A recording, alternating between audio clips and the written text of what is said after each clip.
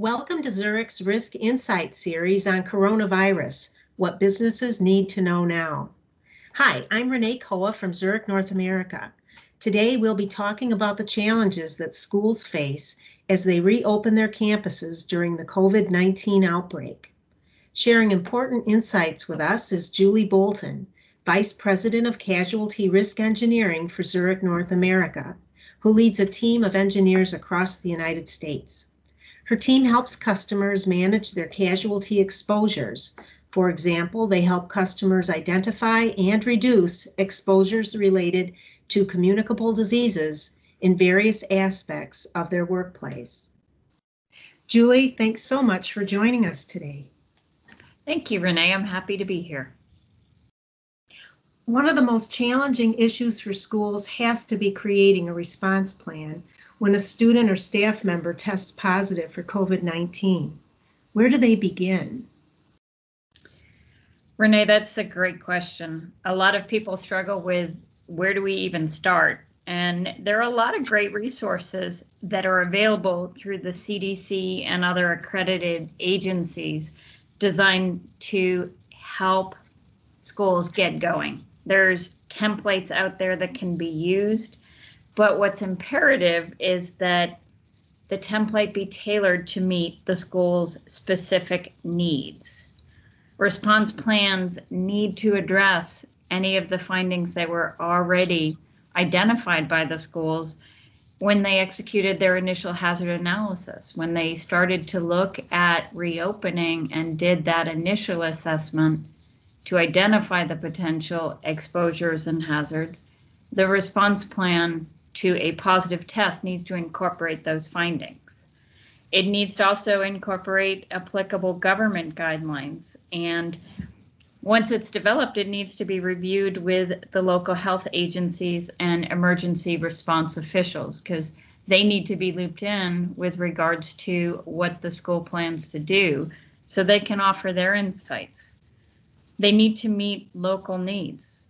A plan that was developed for a small town would never work in a large city and vice versa. So customization is absolutely imperative. That's really a good point.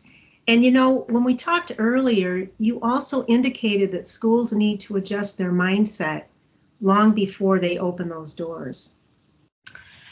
Yeah, Renee, you know that you and I have talked about, and this is a point I'm passionate on, we cannot continue the mindset of the gold star for perfect attendance. Parents and teachers and students just need to realize this is not the year to be giving out perfect attendance awards. And a plan needs to address this and also ensure that reminders are set out. Staff and students have to stay home if they're ill or have any symptoms that are COVID symptoms, even if they don't believe it's COVID. The messaging needs to be ongoing. It has to be dynamic so people don't tune it out. This might even be the year to have an attendance for the student that makes the right decision and stays home as opposed to coming in. In thinking about absences as well, schools need to revisit their substitute teacher lists and policies, because a lot of substitute teachers are retired teachers and they're in what would be the vulnerable population right now. So they may not be willing to replace a teacher who's gone off due to a positive COVID test. So schools need to be aware of that and really look at absences and the way they treat absences and not penalize teachers or staff for being absent, but really more applaud them for making the right decision. Excellent point.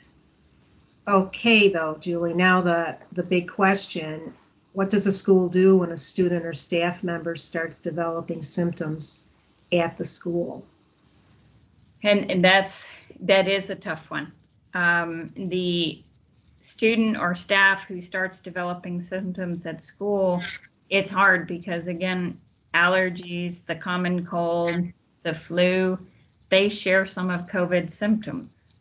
And so while you want to assume someone with symptoms has COVID and isolate them, You don't want to create panic. If you don't have a school nurse, it might mean that the school has in advance already contacted somebody in the medical community that they could get online. But then that individual who is exhibiting symptoms needs to be isolated. And if it's a student, the person in supervision needs to have the proper PPE to monitor that isolation, so you don't just leave them in a room until they can be picked up. Wow, there's a lot to think about. I also wondered though, what about a school finding out that someone on site was discovered to have tested positive? We know this is already happening. So if someone on site is found to have tested positive, but is, say, asymptomatic, you would still want to isolate them immediately, as you would with anyone who had symptoms. You know, if it is somebody who was on site and then left and then notified the school that they had tested positive, the response may vary depending on whether, was it a staff member, was it a student, was it somebody dropping a student off? You're going to have to address each situation individually. And so this is where the school's response plan needs to look at what are the different scenarios. Do we close off an area for cleaning? Do we have to shut down the whole school? Where did the individual travel? Got it. Okay, so you've got the different responses set out, but how does a school handle communicating that information to the families, to the community? That seems like that also requires a lot of advanced planning.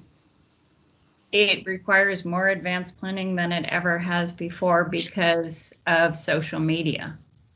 And so first and foremost, schools need to be well versed in privacy laws and ensure that all of their faculty and staff know them as well.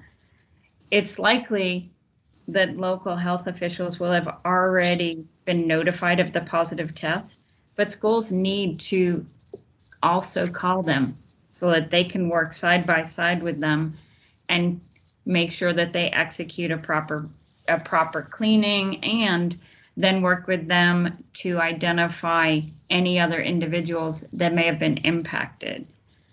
Part of the response plan needs to be actual scripts that can be used to making personal phone calls. Parents are going to need to know, guardians are going to need to know. And when you're calling somebody who is potentially impacted, you have to ensure that the right communication is provided to those individuals and the right details, but without overstepping privacy laws. And in addition to these pre-written scripts that can be used in personal phone calls, you're going to need pre-written emails. And then who can send those emails? It needs to be somebody in authority, and they need to not be modified. There needs to be a policy that says, hey, this is how we're going to communicate if somebody has COVID on site. And it might need to be a different email for a student than if it were a parent, than if it were somebody in the staff, the support staff at the school. This is also the time to revisit social media policies. And what is the school's social media policy? Are all of the staff aware of what the policy is? And how does the policy address this specific incident? Because if it is not crystal clear that in the event of a positive test on campus, nobody should be using social media to talk about it, and you don't explicitly call it out, it could be missed. And I come back again to the whole privacy law. You've got to stress the knowledge of that law. You've got to stress to teachers and to all staff how imperative it is. It's just absolutely critical that they become familiar with the laws and what can and cannot be shared. Well, you know, building on that, Julie, anyone that tests positive, they're not living in a bubble. The people that are at risk of exposure could include a wide spectrum of individuals, right? Oh, absolutely. You have people who are carpooling together. They might be on the bus together. They could have been out, playing in the playground together, and before or after school programs. So there's so much interaction that goes beyond just the classroom. So this is where the plan is so imperative, because it can look at those different scenarios and kind of look to how do we create this communication? Who do we need to communicate to? How do we do it? Anyone who has come in contact with someone confirmed to have COVID needs to be made aware so they can take the right precautions. The public health department is going to be able to assist in this matter as well. They will assist in contact and cohort tracing by collecting information from the infected individual. The control plan that the school developed with regards to, are we going to move classes or are we going to move teachers? I know there are agencies that have recommended don't move the class, move the teacher, because it creates less movement. Going to be less potential exposures. So different communication plan depending on which style the school opts to go with. Individuals who could be impacted and that you need to consider communicating with. So I mentioned carpools, companions, members of the household, other schools. If the individual who tested positive has a sibling at another school, or somebody else that was actually in contact with the person who tested positive has a sibling at another school, those schools in the neighboring areas also need to be made aware of that potential exposure. Got it. Now, Julie, I want to touch on something you alluded to earlier, and that's about the cleaning and disinfecting procedures. I'm guessing those have to be more rigorous once someone on campus is tested positive. Well, absolutely, Renee. And enhanced cleaning should already be in place. But following a confirmed case, it might be necessary to bring in an outside crew or utilize an internal specialized crew. CDC recommendations for closing should be followed and may require closing for 24 hours before even beginning cleaning to protect your cleaners. The CDC also recommends ventilating the area to the outside as much as possible by opening windows. In addition, the EPA website has a very comprehensive list of registered disinfectants that are specifically applicable to the COVID-19 virus. Schools need to ensure they have the supplies on hand. Right now, they're not always readily available. And as schools reopen, they may find that they are shutting down more than once as we get things under control. So ensuring that they have more than a 1 month supply is going to be imperative, because the supply chain is just not there right now. We all know this from even trying to find hand sanitizers. So that's a really good information, Julie. But that leads me to the next question. Schools have to decide if and when they'll initiate a shutdown, right? We've already seen this happen across the country with different responses. Yeah, Renee, I actually had a friend the other day who surprisingly had to go pick up their child at school because of an unexpected shutdown, and it was, luckily they were in a role where they could stop everything and go get their child. This is where it becomes so important to communicate in advance the plan and share the plan to the parents and guardians, because they need to understand if there's a positive case and the school needs to close, what the expectation is of them to come get their child, because if the school is closing due to a positive COVID test, that could also impact aftercare programs as well as sports programs. And if you tell them in advance, they can have, parents and guardians can better plan.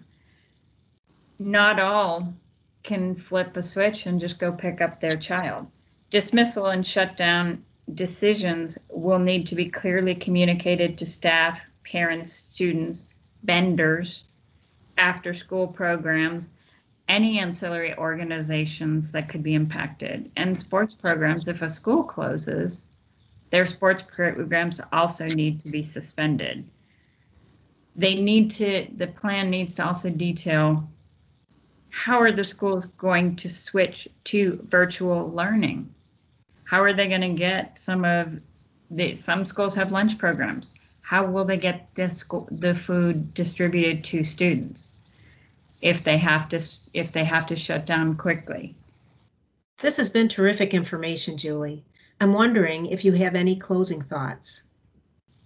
I would say one of the most important things, the plan has to be a living document. It has to be practiced. It has to be rehearsed.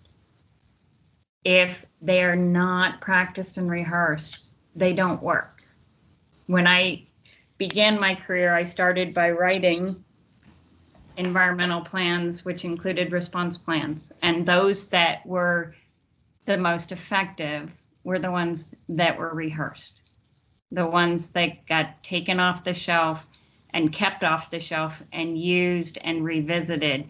And so if there's an incident at a school, they execute the plan. They need to then go back and say what worked, what didn't. How do we tweak this? It has to be a living document.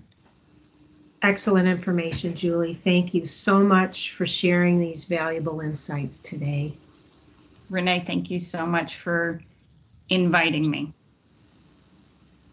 For more information and resources on transitioning back to the workplace, visit Zurich's Coronavirus Resource Hub on our website, zurichna.com/COVID-19. On behalf of everyone at Zurich, thanks for listening. The information in this audio recording was compiled from sources believed to be reliable for general information purposes and is intended for Zurich clients and business partners. The information contained herein may be useful to you or your enterprise when developing your own policies and procedures. The policies and procedures applicable to your enterprise should take into account the specific circumstances of your business and business environment, which is beyond the capacity of this podcast. Any and all information provided is not intended to constitute advice of any nature and is specifically not legal advice, and accordingly, you should consult with your own legal counsel. We do not guarantee the accuracy of this information presented or any results, and further assume no liability in connection with this recording and the information provided therein. Moreover, Zurich reminds you that the information provided cannot be assumed to contain every acceptable safety and compliance procedure, or that additional procedures might not be appropriate under the circumstances. The subject matter of this recording is not tied to any specific insurance product, nor will adopting these policies and procedures ensure coverage under any insurance policy. We encourage listeners to seek additional information from credible sources. Thank you.